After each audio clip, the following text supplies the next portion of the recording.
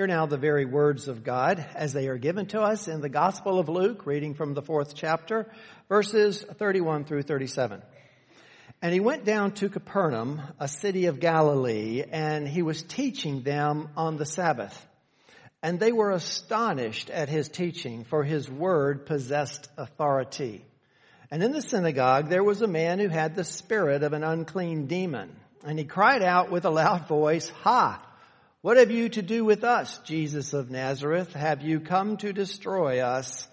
I know who you are, the Holy One of God." But Jesus rebuked him, saying, "Be silent and come out of him." And when the demon had thrown him down in their midst, he came out of him, having done him no harm. And they were all amazed and said to one another, "What is this word? For with authority and power he commands the unclean spirits, and they come out." And reports about him went out into every place in the surrounding region. And may the Lord bless his reading, the reading of this, his word, to our understanding this morning. Let's ask him for that illumination.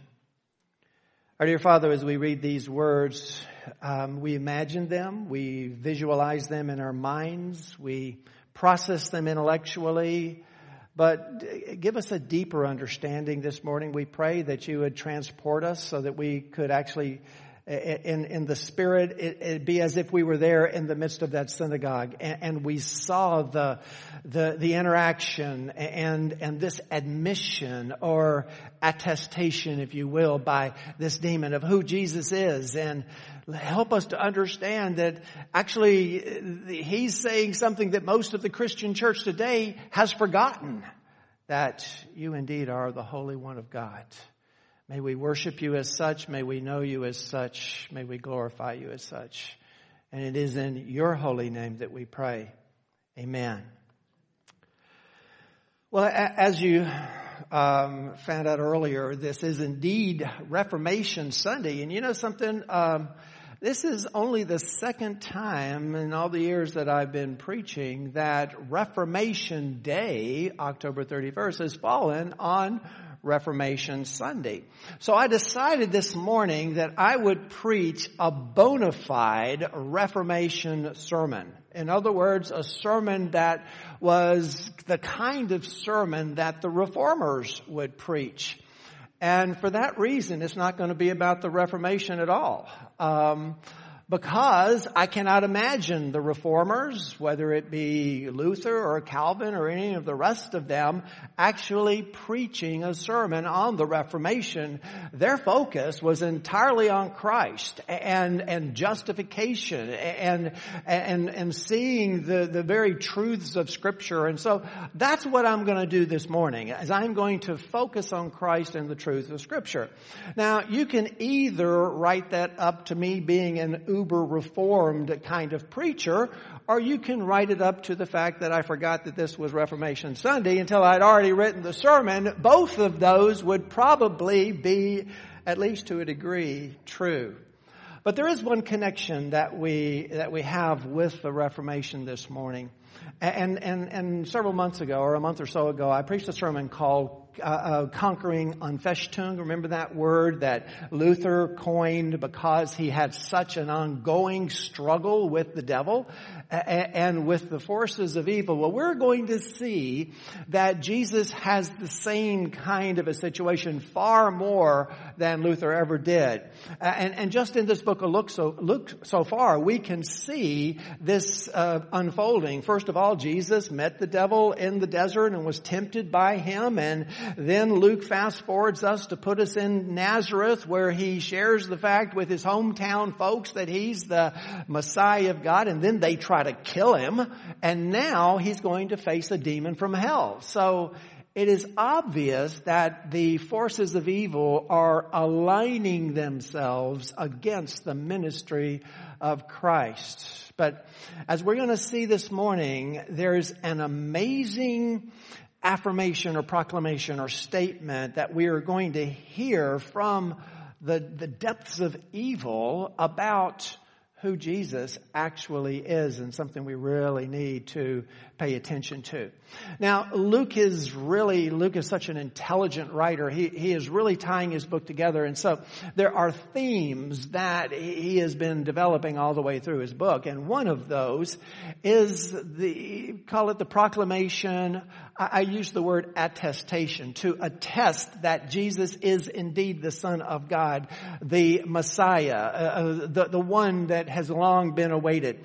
And over again, all the way through this book, he has been making that attestation through the most interesting beings, really almost every kind of being you can think of. First of all, he made it to Theophilus when he explained why he was writing this letter. And then the angels, Gabriel to Zechariah and Maria, Zechariah and Mary. And then to when the Shekinah of God showed down around the shepherds, and the heavenly host came to attest that Jesus was indeed the Son of God. Well, we have it from priests. Zechariah was a priest and he made that attestation. We have it from mothers. Both Mary and Elizabeth made that attestation. Even from the unborn, John the Baptist in the womb. It leaps when he's in the presence of Jesus. We have seen the shepherds out in the field on one end of the spectrum. On the other end was Zechariah the priest. Then we saw the Messianic community with Simeon and Anna in the temple. And then we saw the Trinity itself. God himself affirmed that Jesus is the Christ. At the baptism, the Holy Spirit descended on him like a dove. And then the Father spoke from heaven, "This is my beloved Son, in whom I am well pleased." And just a couple of weeks ago, Jesus, after reading Isaiah 61, makes the statement, "On this day, this scripture has been fulfilled in your hearing." In other words, I am the Messiah. And so we have seen this continue all the way through the book. We even saw a backhanded kind of attestation coming from the devil himself, because he attacked Jesus in trying to corrupt him as the Messiah in those desert temptations. And you don't attack somebody in that way without knowing that he is the Messiah. You're trying to corrupt him in that sense. And so in this morning's message, we're going to see yet another attestation, this time from, again, the forces of evil, as a demon tells us who Jesus actually is. And we're going to see the reaction to that. Now, Luke has been taking us through that kind of a thing, but he's also been telling us who Jesus is in this opening part of his book. First of all, who he's not. Remember, in the desert, that's what the devil was trying to do, was to corrupt Jesus into being a Messiah who did not go to the cross, giving him other ways that he could accomplish his purpose without going to the cross. And we're going to see this morning, brothers and sisters, that the cross is absolutely central to everything that Jesus is going to do. You simply cannot remove this sacrificial substitutionary atonement of Jesus from redemption. It just simply doesn't work. So we're going to see how important that is.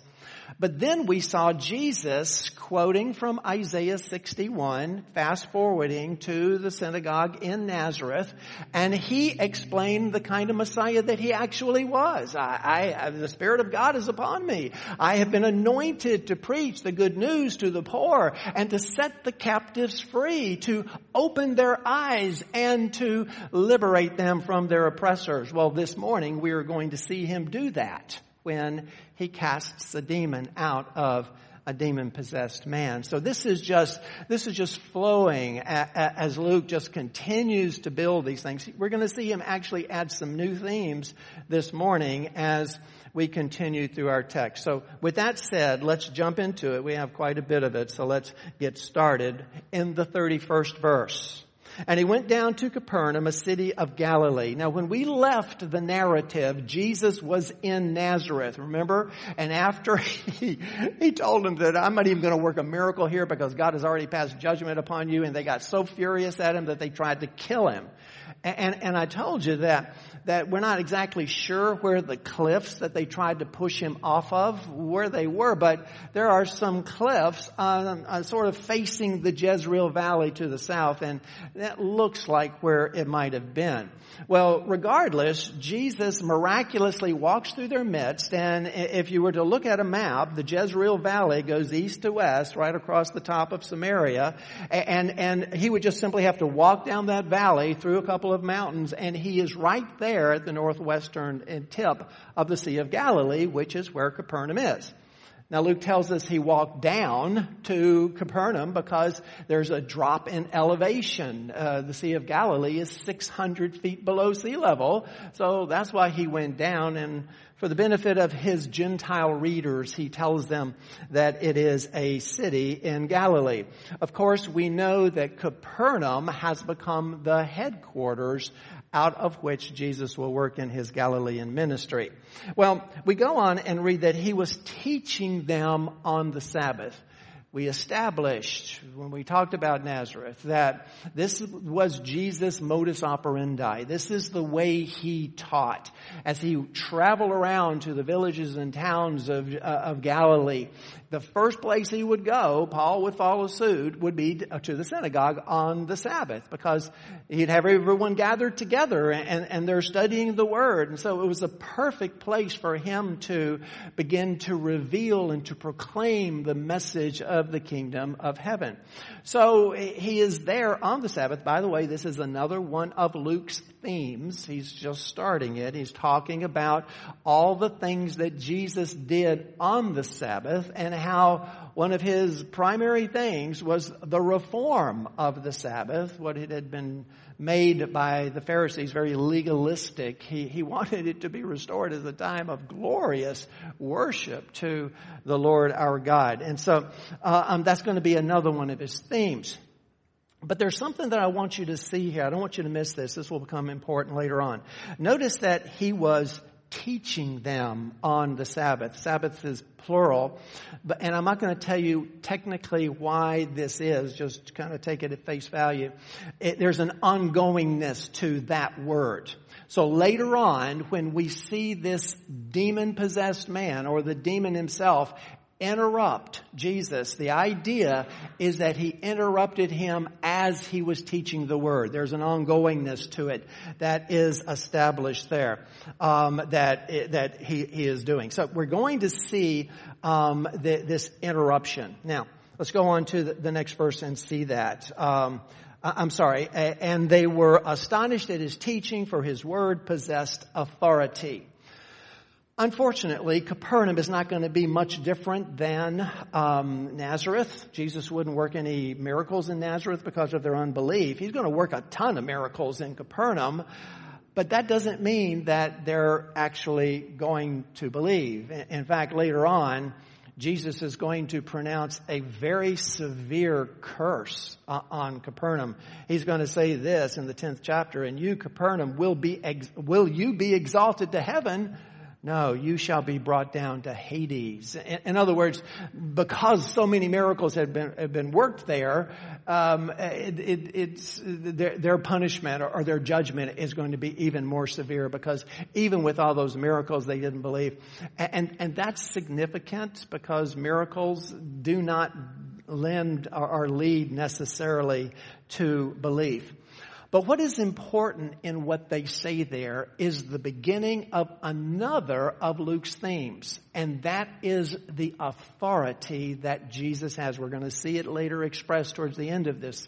But Jesus has authority here, we are going to see, over the demonic world, something that none of us should ever forget, that Jesus exercises power and authority over the forces of evil, just like he has authority over the winds and the waves, just as he has authority when he preaches the word. So the authority of Jesus as the Messiah is something that Luke is going to make certain that we understand.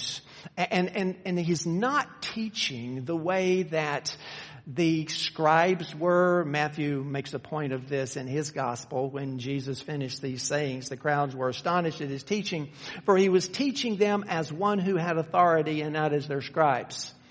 In the after church, I'm going to spend a little bit of time of talking about what was so different in the teaching of Jesus that gave him that authority, and what was so different between him and the scribes who were the ones who were teaching in that day. We'll talk about that a little bit later, but for now, just recognize that it is with authority that Jesus is acting, and we are about to see not only his authority in the way he preaches, but his authority over the demonic world, and the two are going to be connected together, because it is actually going to be his authoritative preaching that is going to wake this demon up. So let's begin to look at that, the exorcism that Jesus works here, starting in the 33rd verse. And in the synagogue, there was a man who had the spirit of an unclean demon. So there's a man there in the synagogue who is demon possessed. Now, I'm going to kind of try to analyze this, because when you talk about demon possession, the Greek word actually means to be indwelt. It's not something that's just on the surface, that you apparently are being guided, directed, or forced, or tempted into something. It actually speaks of something that is far more significant, or far more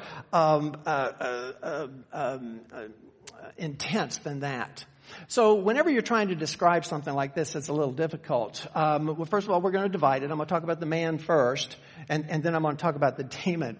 I'm reminded of C.S. Lewis's Chronicles of Narnia. If you're familiar with the various books that he wrote, one of them was called The Horse and His Boy. And you know, that kind of backwards. Normally we talk about the boy and his horse, but it's sort of a play on, well, who's in control? Because the horse happened to be a war horse, a talking horse from Narnia, and the boy was an urchin. And if you know the story, you know that kind of switches towards the end, because the boy turns out to be a prince. Just didn't know it. But nonetheless, what I think that what we're looking at here is, are we talking about the man and his demon, or are we talking about the demon and his man? I kind of think it's the latter, that the man is under the control of this almost parasitical type of relationship. So let's take a look at the man, and let's see if we can understand what it means to be indwelt by a demon. First of all, let me explain what it doesn't mean. Okay, sometimes that's very helpful, is to talk about what it is not. And pretty much universally, skeptical scholarship, those who don't believe in anything supernatural, they pretty much kind of put this into two categories. One is that poor Dr. Luke, he is just so superstitious and ancient that he thinks that all sickness comes from demon possession. That was a very superstitious way to look at things. Well, I guess they forget that Luke is a physician. He's extremely intelligent. He writes in a very elevated Greek, and that just simply isn't the case. Because if you look down in the 4th chapter later on, we're going to see people lining up at Peter's house to get to get healed.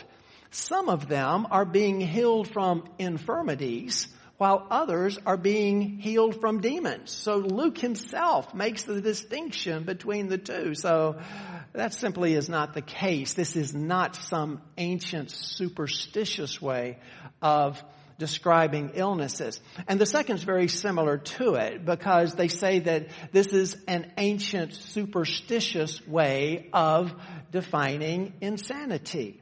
Now, we do know, especially like with someone like Mary Magdalene, that to be possessed by demons and to be insane are very closely associated. But not completely, because both the demons and the people who are possessed by these demons in the New Testament, both of them are rational. You can have conversations with them. You can talk with them, as Jesus is about to do with this one. Or think about the Gadarene demoniacs. After Jesus throws the legion demons out of that man, well, this is what we read. He says, the demon-possessed man, the one who had the legion, was sitting there clothed and in his right mind. So in other words, when the demon is cast out, there's no insanity, so you couldn't be using that just to express insanity. No, that's not what we're talking about here. When we talk about demon possession and the way that it's presented to us here, we are talking about a possession or an indwelling by a separate, evil, malicious being. Now, I cannot explain it to you entirely because I am a creature of earth, I am finite, I am mortal, and I live in a physical world. And this is a spiritual phenomenon. So we can't completely describe it. I mean, what is it? What's the relationship? How can a spirit of one being indwell another being in this way? But I can tell you this, that Jesus described it kind of like being in a house. Remember he talked about the man who had a demon cast out, and then he cleaned up the house and swept it and put everything in order and left the front door open, and the demon came back with all of his buddies, right? Well, it's kind of like that. It's a parasitical situation where the demon is actually possessing. So it is far more than just an influence. So that's the situation in the man. Well, what about the demon? Well, Luke tells us that he was possessed, or that he had the spirit of an unclean demon. So what exactly does that mean? Does that mean that there are clean demons? That this one is distinguished from another kind of demons? No, of course that's ridiculous. All demons are unclean spirits. But what I do think it kind of insinuates, and I don't want to put too much importance on this, it does kind of insinuate that there are different kinds of demons. Do you remember when Jesus was up on the Mount of Transfiguration and he came back down, and the disciples who were not with him were trying to cast a demon out of a man's son, and they couldn't do it? And then later on they asked Jesus, well, how come we couldn't throw that demon out? And Jesus said, this kind of demon must be thrown out with prayer. So he establishes that there are different kinds of demons, perhaps some more tenacious than others. But regardless, we see that this particular unclean, nefarious, evil, and wicked spirit had hijacked or kidnapped or moved into or indwelt or possessed this man. So, in other words, in answer to the question, who's in charge here? Well, I think it's the demon. I think that the demon has control. And he doesn't always manifest himself, as I'll say in just a moment.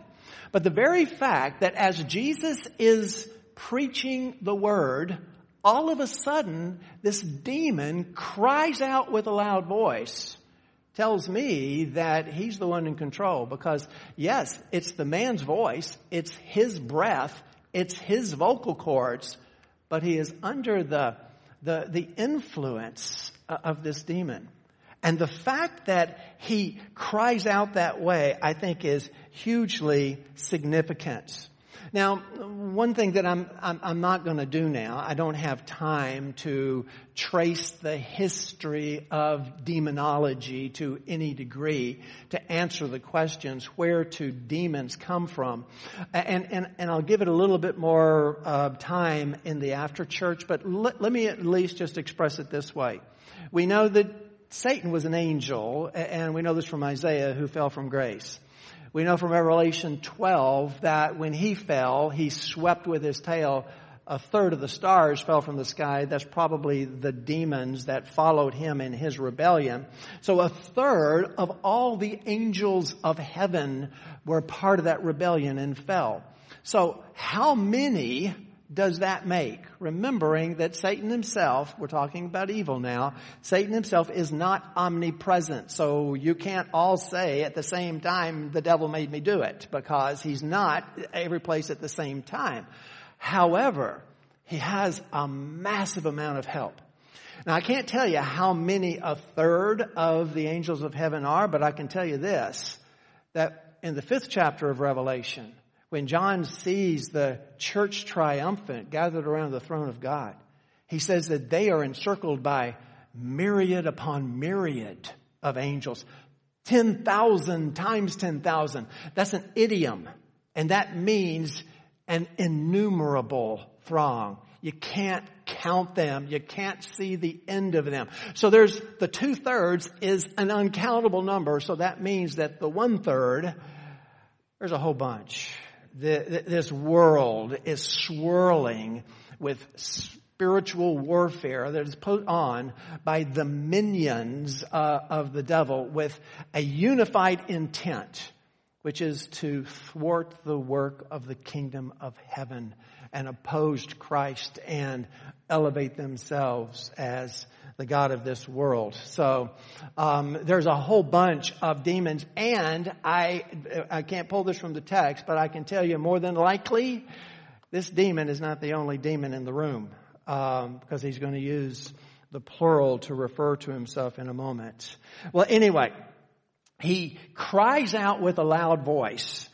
And this is what he said. Let me find it again. And he cried out with a loud voice, "Ha!" Okay, that's an unusual word. That you're not going to find that word in any place in the New Testament. That's the only place that it is. Now, before we actually look at that word, I want to analyze the reason for the word. Why did this devil, this demon, all of a sudden in the middle of the synagogue just cry out? Well, here's my theory, and it is a theory. I believe it was because of Jesus' preaching, because of the authoritative preaching of Jesus. Now, we are not told that people brought a demon-possessed man into the synagogue. We are not told that someone who is demon-possessed wandered into the back of the room. We are given the impression by the text that the man is just sitting there perfectly okay, perfectly normal, and listening like everyone else in the synagogue, and all of a sudden he just yells, "Ha!" So I think it's because Jesus, as the authoritative preacher of the word, struck a nerve. John MacArthur postulates or guesses. Again, this is completely conjecture, but it could easily be that Jesus is preaching on the same passage here in Capernaum that he was preaching on back in Nazareth. Remember Isaiah 61, and Isaiah 61 talks about setting the captives free and destroying the oppressors. Okay. To preach liberty to those who are oppressed. That means I'm going to get rid of the oppressors. Well, here you have that exact situation before you. And so it could be, but let me tell you, whether or not he actually was teaching that, if we're reading through Luke, that's clearly in our minds. If we have read through this 4th chapter, well, we just read that. I know it's been a couple of weeks for us, but we would have just read it, that Jesus has the power of God upon him, that he was ordained to preach to the poor, that he is opening the eyes of the blind, that he is there to set the captives free and declare all debts wiped out. That's what the Messiah is there to do. And when he gets to the point of getting rid of those oppressors, this demon just kind of gives himself away, and he cries out, "Ha!" Now, the best way I can describe that word is that it is surprised indignation. It is an angry, hateful kind of reaction that is surprised, but at the same time laced with fear and dread. Okay, kind of a complicated word, but that's kind of what it means. I'm going to show my age here by, I have sort of an overactive imagination. And the way that I envision this word being used is one of those old Westerns, the kind that used to be on TV, every Saturday. And the Roy Rogers or the Tom Mix character. And in those, there was always a damsel in distress, right? There was always some poor damsel getting tied to the railroad tracks by the evil guy.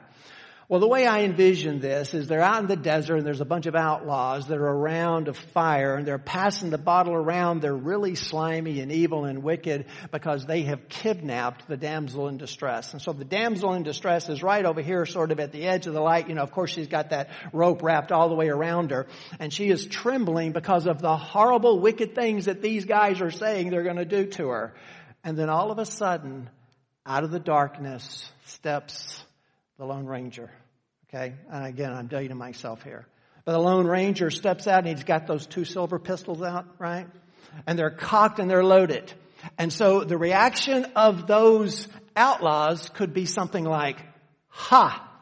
Surprised indignation, anger and hatred, but at the same time staring at those barrels knowing that they're about to flame, and when they're done, their gig is up. That's exactly the kind of a reaction I believe this demon is having as Jesus, the Holy One of God, comes into that synagogue and he begins to teach about setting the captives free. And there's a man that is under the influence of an oppressor right there in the midst. He can't help himself. He cries out, ha! Well, he goes on and he says, what have you to do with us, Jesus of Nazareth? And then he says, did you come to destroy us? And then he says, I know who you are. You're the Holy One of God.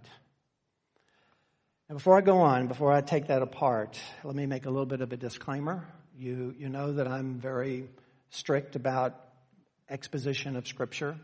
And I like to exegete the words. In other words, I like to tell you what the word means in the best that I can. And whenever I stray from that, even a little, I want to make sure that you know that I'm doing it. So I'm stepping out of that. I am pressing the text, but I'm not pressing the text with I'm saying that this is what the Holy Spirit was saying to Luke, that was saying to us, that he was saying what I'm about to tell you. I'm telling you that it is a biblical principle, and this situation makes an association in my mind. Okay? Do you understand the difference?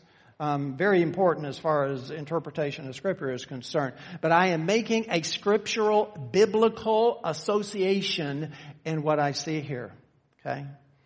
Now the demon, first of all, he says, what have we to do with you, Jesus of Nazareth? And first of all, that what do we have to do with you? In the Greek, that is literally what to us and you. And basically what the demon is saying is what is there between us? I mean, what's the problem? What's the situation? Why are you here and saying you're going to destroy me and throw me out? Because we've always gotten along together.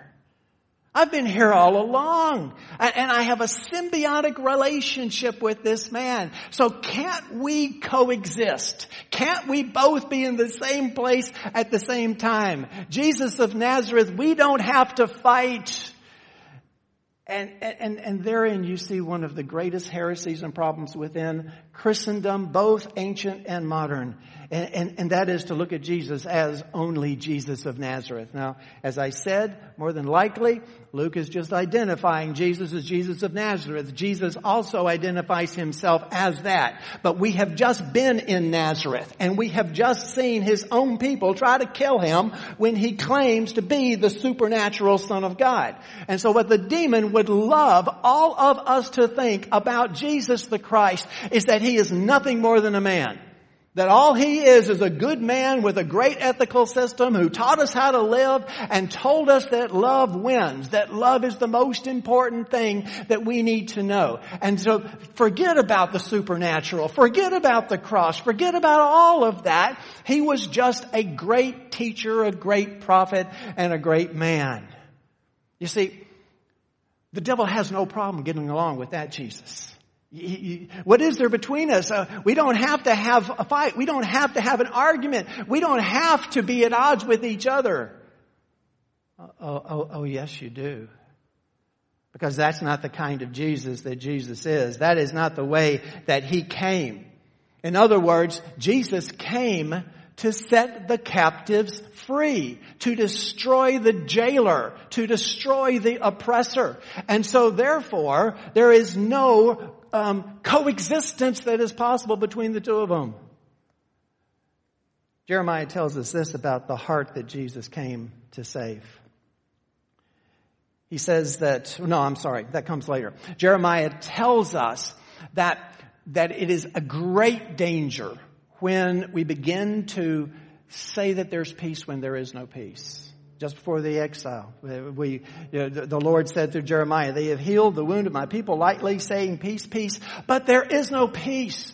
Brothers and sisters, get it straight. Jesus did not come to make peace with evil. He did not come to allow evil to infiltrate His church in any way, form, or fashion and just simply say, hey, we need to all be together. We need to be united.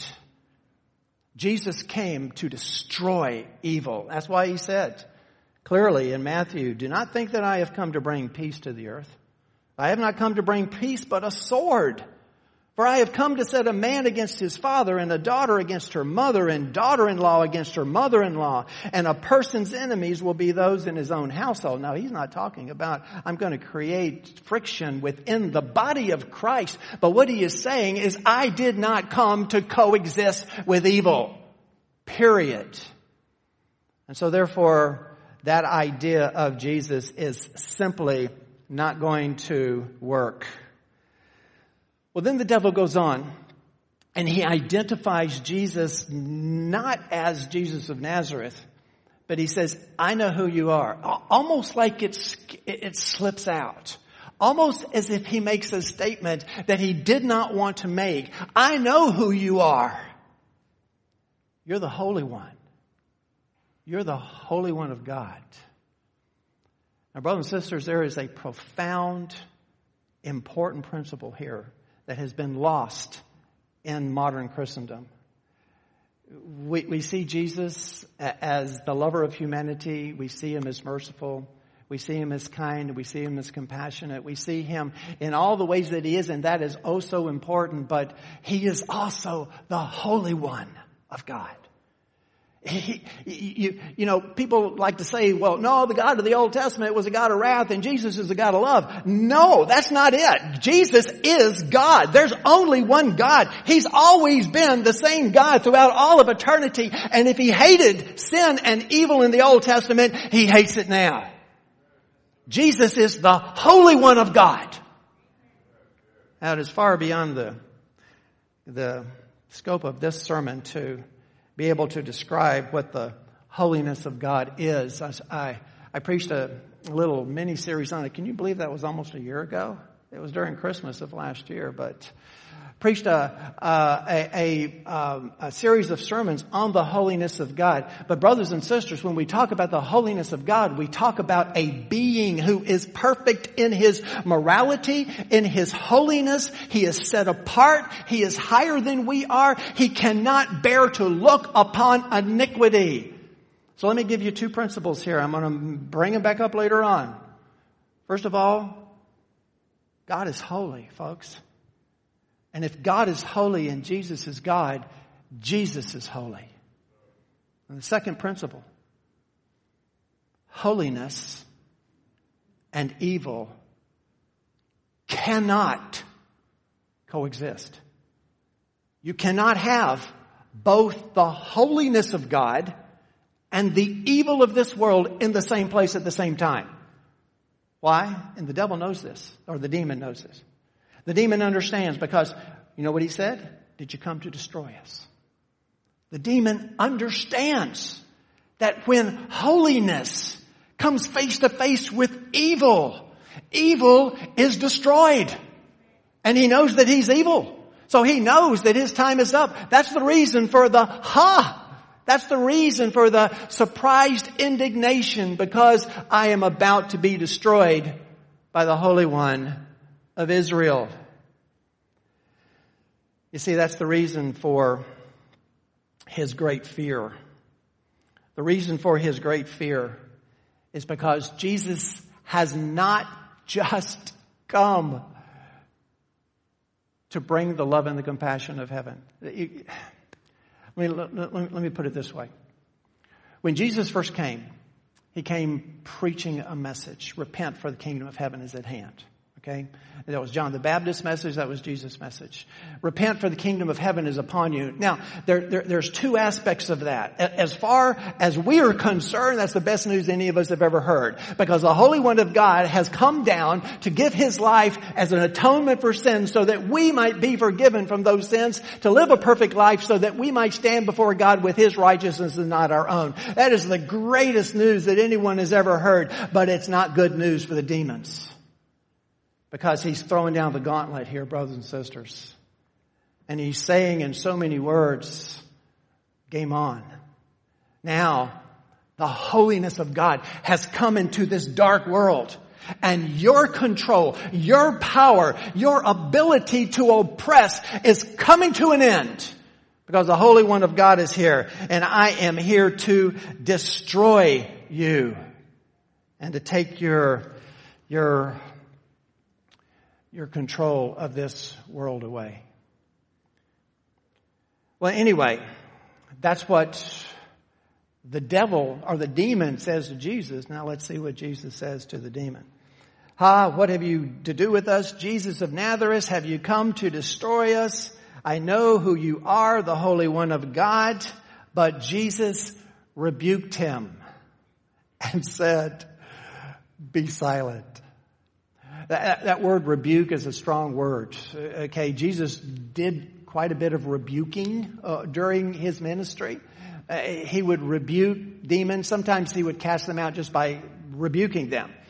He would rebuke the wind and the waves to make them calm. He rebuked Peter.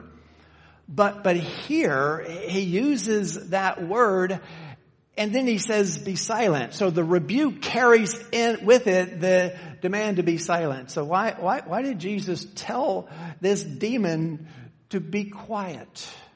Well, there's two reasons, I think. First of all, he's been preaching the word. Remember that ongoingness? He's in the middle of preaching the word of God and a demon interrupts him. How dare you? How dare you raise your voice when the power and the word of God is being authoritatively preached? Okay?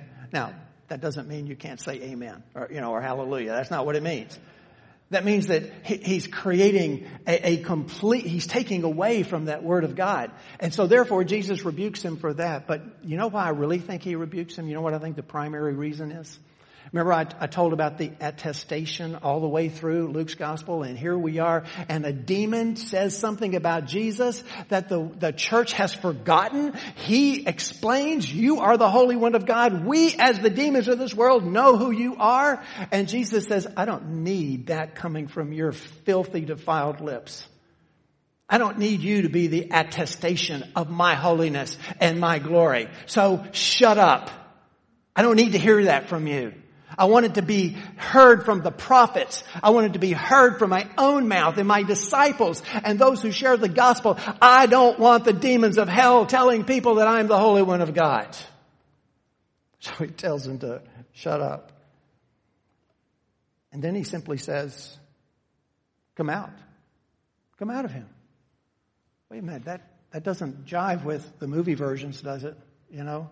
I mean, where are the incantations? Where are the smoke? Where's the mirrors? Where's the time? Where's all the props? Where's all the strutting around on stage? Where's all the things that go with it?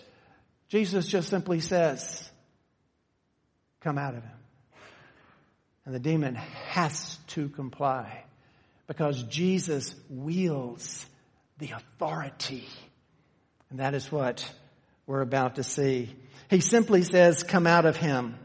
And when the demon had thrown him down in their midst, he came out of him, having done him no harm. First of all, that's a testimony that when a demon is thrown out, that the man, in this case, returns to normal. But not without what appears to be sort of like a last kick. You know what I mean? It's like, I'm not just going to leave. I'm not just going to depart. I'm going to give you a parting salvo. But you know what it could also be? It could also be that the demon's not going to leave that man on his own. That he's actually in the hands of the Holy Spirit of God. And it's God who has taken that demon by the tail and cast him out of that man. And the way I see that, that's like an alligator being swept down the Mississippi River, freshwater alligator, into the Gulf of Mexico, and all of a sudden finds himself in that salt water and just begins to thrash and go into spasms just before he dies, before he's destroyed. And that's the point. That which is evil cannot be in the grasp of that which is holy and coexist. There is absolutely no way. Well, anyway, all of a sudden the man is okay, and looking in verse 36, and they were all amazed and said to one another, what is this word? For with authority and power he commands the unclean spirits and they come out. Don't miss that. Luke is summarizing this for us. First thing he says, what is this word? What is this word that was spoken? What is this word that authoritatively was being preached that woke this demon up? What is this word that is all that it takes to deal with evil? It is the word of God. And it is a word that is not just spoken, brothers and sisters, it is spoken with authority. You see, Jesus says, all authority in heaven and on earth has been given to me. All authority, the kind of authority that we are seeing wielded by Jesus is only the authority that comes from God. It is given. It is not earned or taken or captured. It is something that God gives. And it is in that authority, brothers and sisters, in that authority alone that we have power. Because it is the authoritative power of God that throws that demon out. Brothers and sisters, that's what Paul says. When Paul talks about this demonology, our fight, the way that we are constantly involved with this in the book of Ephesians, you know this well. In the 10th verse he says, finally be strong in the Lord and in the strength of his might. Brothers and sisters, you're not strong enough for even the weakest demon. You're toast. You're putty in their hands. You're going to get chewed up and spit out. These are angels and evil angels, but they have power beyond what any of us can understand. So your power to stand against the forces of evil in this world do not reside in yourself. They reside in God. And that's why Paul went on to say, put on the whole armor of God, that you may be able to stand against the schemes of the devil. For we do not wrestle against flesh and blood, but against the powers, against the authorities, against the cosmic powers over this present darkness, against the spiritual forces of evil. In other words, you need the power of God, or else if you don't have that power of God, you can't make the command. You see, do you notice the progression? The word that has the authority, that wields the power, that means that the word is not just a word, the word is a command. The devil cannot do anything else but come out. So make sure, brothers and sisters, that you don't issue the command without the power and authority. We have a little story about that in the 19th chapter of Acts, right? The sons of Sceva. Remember that? They're trying to throw out a demon and they didn't have any power and authority. Remember what the demon said? Jesus, I know. Paul, I recognize. Who are you? So he attacks them and tears them to pieces and rips their clothes off.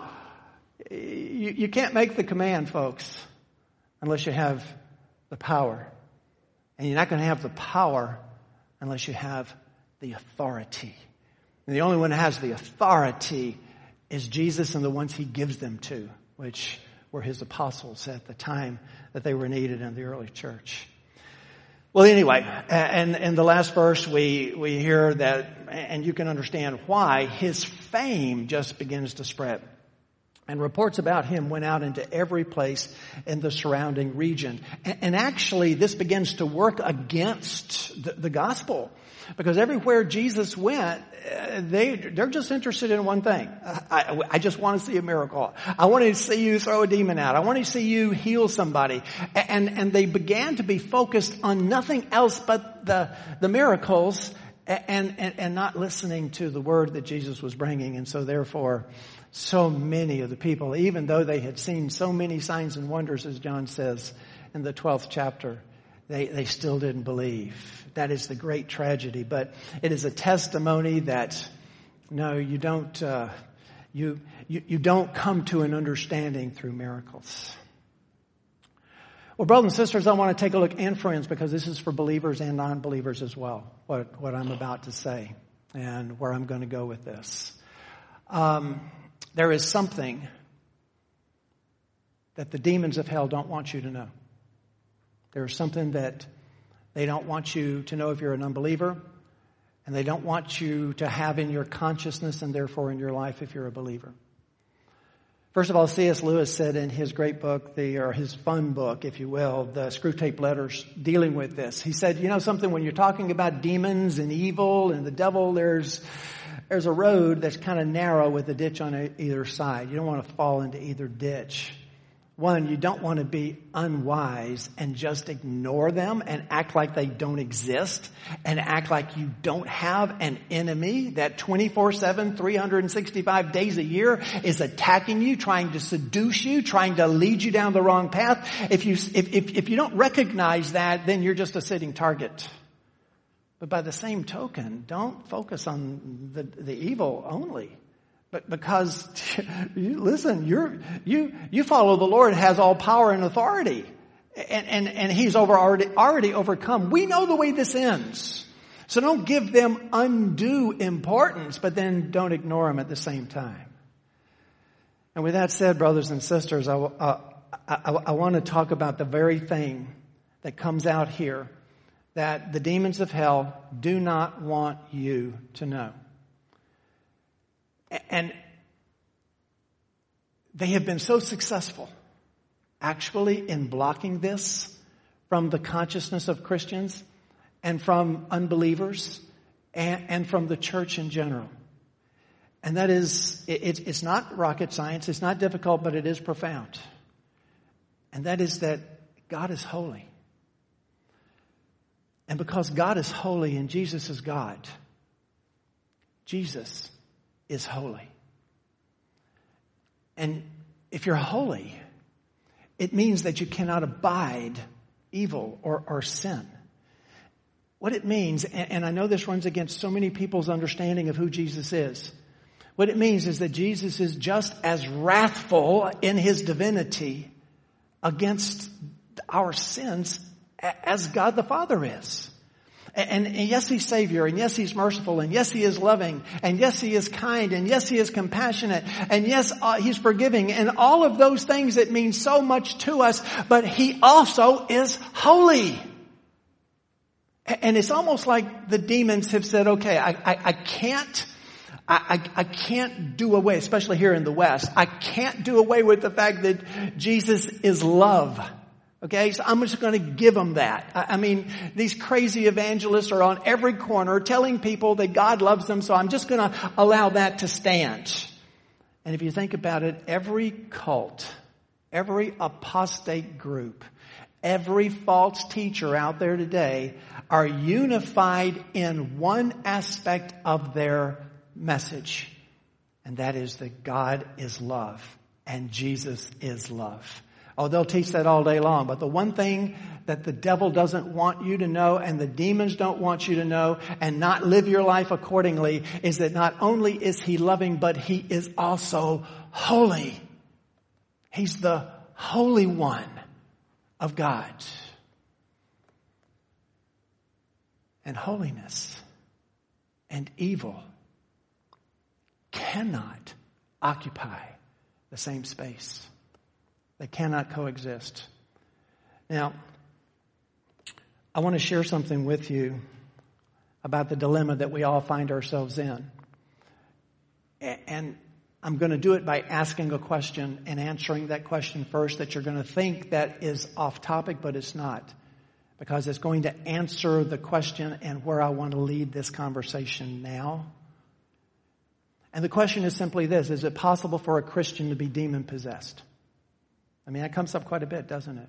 Is it possible for, my Christian brother or my Christian sister to be demon-possessed because they certainly are acting like it? Well, I know that there are plenty of people who say, yeah, that's possible. Yeah, the demon can possess us, but I would like to point out that no, it's not possible. No, you can't have that which is holy and that which is evil in the same place at the same time. Now, when you're an unbeliever, yes, you are dead in your trespasses and sins. And Jeremiah has a very poignant thing to say about you, since The heart is deceitful above all things and desperately sick. Who can understand it? That is the nature of your heart. But when you are born again, Jesus comes into your life and takes the heart of stone out and puts a heart of flesh in, capable of loving God. It is a place that is worthy, a worthy vessel, a worthy receptacle for the Holy Spirit of God. You cannot have the perfect holiness of God and evil in that place at the same time. There is no way, there is no possibility that you are ever going to stand in the presence of a holy God other than to have your heart redeemed by the Holy Spirit, regenerated in that sense. But if that is true, then there is a crucial principle and truth that we need to know. Listen to me, please. This is not readily apparent. There is a crucial understanding that we have to have, and it is something that is being attacked daily in our culture. It is being attacked from within the church in modern Christendom, and that is the fact that we're still sinful. I still have my flesh. I'm redeemed. I know I'm born again. My heart's changed, but guess what? Nobody told my body. My flesh just keeps on wanting to sin constantly all the time. It's ingrained in my nature. So wait a minute. What did I just say? I just said that it is impossible for that which is holy to coexist with that which is evil, and in my flesh I am evil. So I am condemned. I have a terrible dilemma. A dilemma out of which there is only one path, one way. Jesus said, I am the way, the truth, and the life. No one comes to the Father except through me. There is a narrow gate and a hard path, and this is the only way. And what Jesus is expressing to us is that there is no other way for you to be in the presence of a holy God other than the sacrificial, substitutional atonement. Sacrificial, substitutional atonement. That means that Jesus is the Lamb of God, and He went to the cross as a substitutionary sacrifice for me. I should have been there on that cross. It should have been the wrath of God that poured down upon me, but Jesus did it in my stead. Now, what you're having is all across progressive, modern, liberal theology saying, well, you're just accusing God of being a child abuser to kill His own son. Well, the only other way that we are ever going to stand in the presence of God, brothers and sisters, is if God killed His own son. And don't think that the son wasn't privy to it, because He was a voluntary sacrifice. Brothers and sisters, here's the most important thing, and if we forget it, we don't realize the way and the reason that we can claim to be saved and stand in the presence of God. It is because our sins were accepted by a perfect sacrifice. Jesus went to the cross without one single blemish against His own righteousness. He placed Himself under the law so that He could live a perfect life, so that when He hung on that cross, He was the perfect sacrifice for my sins. God placed my sins upon Him at that time, and He poured His wrath out upon those, so those sins were redeemed. They were propitiated. They were paid for. That's what an atonement means. And there is no way that I am ever going to stand in the presence of God without that, but that's not enough. You do understand that, don't you? It's not enough. I have been redeemed. My sins have been forgiven, but I keep on sinning. I'm still a sinful individual. How am I ever going to have relationship with God? And I'll tell you why. Because of the sacrificial, substitutional atonement of Jesus. Because when He hung on that cross, He hung on that cross as a perfect sacrifice. He never sinned. And so therefore, when He goes into the grave and God raised Him on the third day, it was to show that He was everything He said He was. He did everything He said He came to do, and God accepted His sacrifice on my behalf. And His righteousness is attributed to me.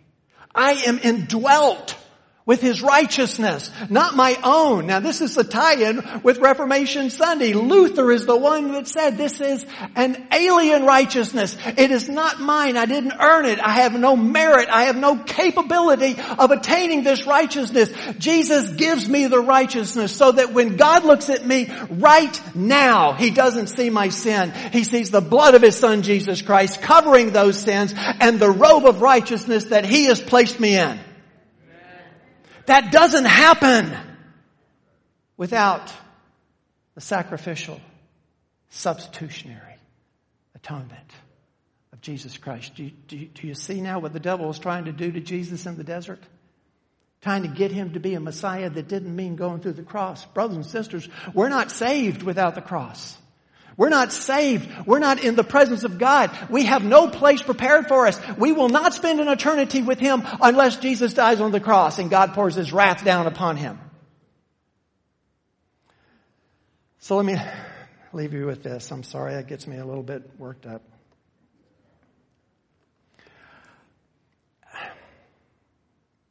People follow all kinds of formulas today to try to put a spin on the gospel, to try to soften it, to try to wish away hell or the wrath of God at our sin.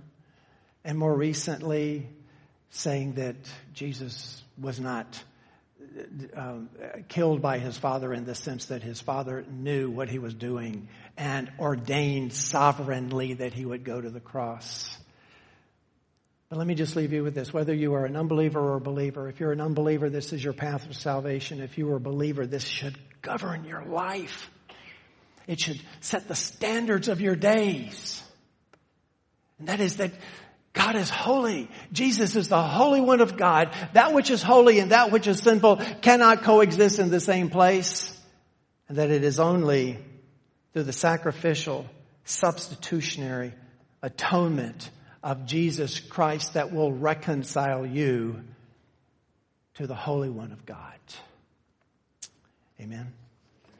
Let's pray.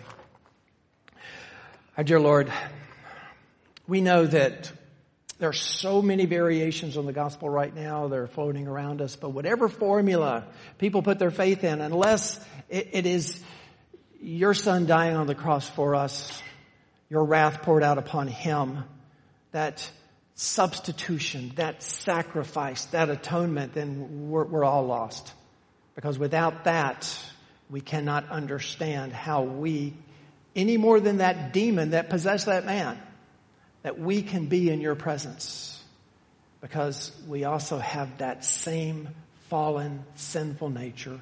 Praise your holy name for your plan of redemption and how you have brought that to bear and manifested through the love of your Son, Jesus Christ, who died on the cross for me.